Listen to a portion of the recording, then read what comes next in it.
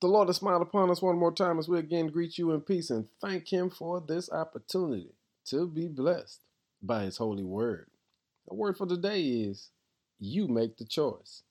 In 1 Corinthians 6, verse 9, Paul says, "Don't you realize that those who do wrong will not inherit the kingdom of God? Don't fool yourselves.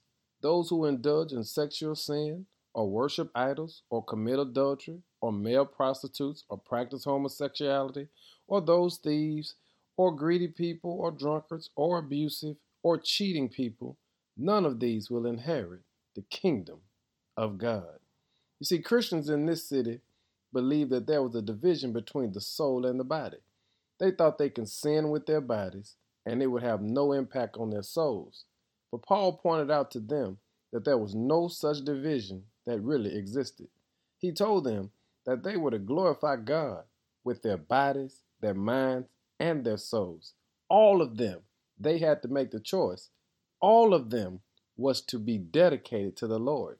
And when Christ purchased you on Calvary, He purchased all of you, your body, your soul, and your spirit. There is no division.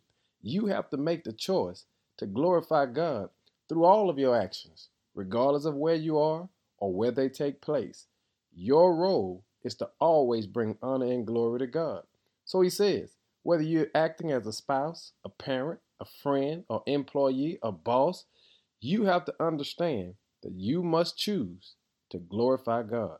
Hey, family, Paul wants us to understand the choice is ours.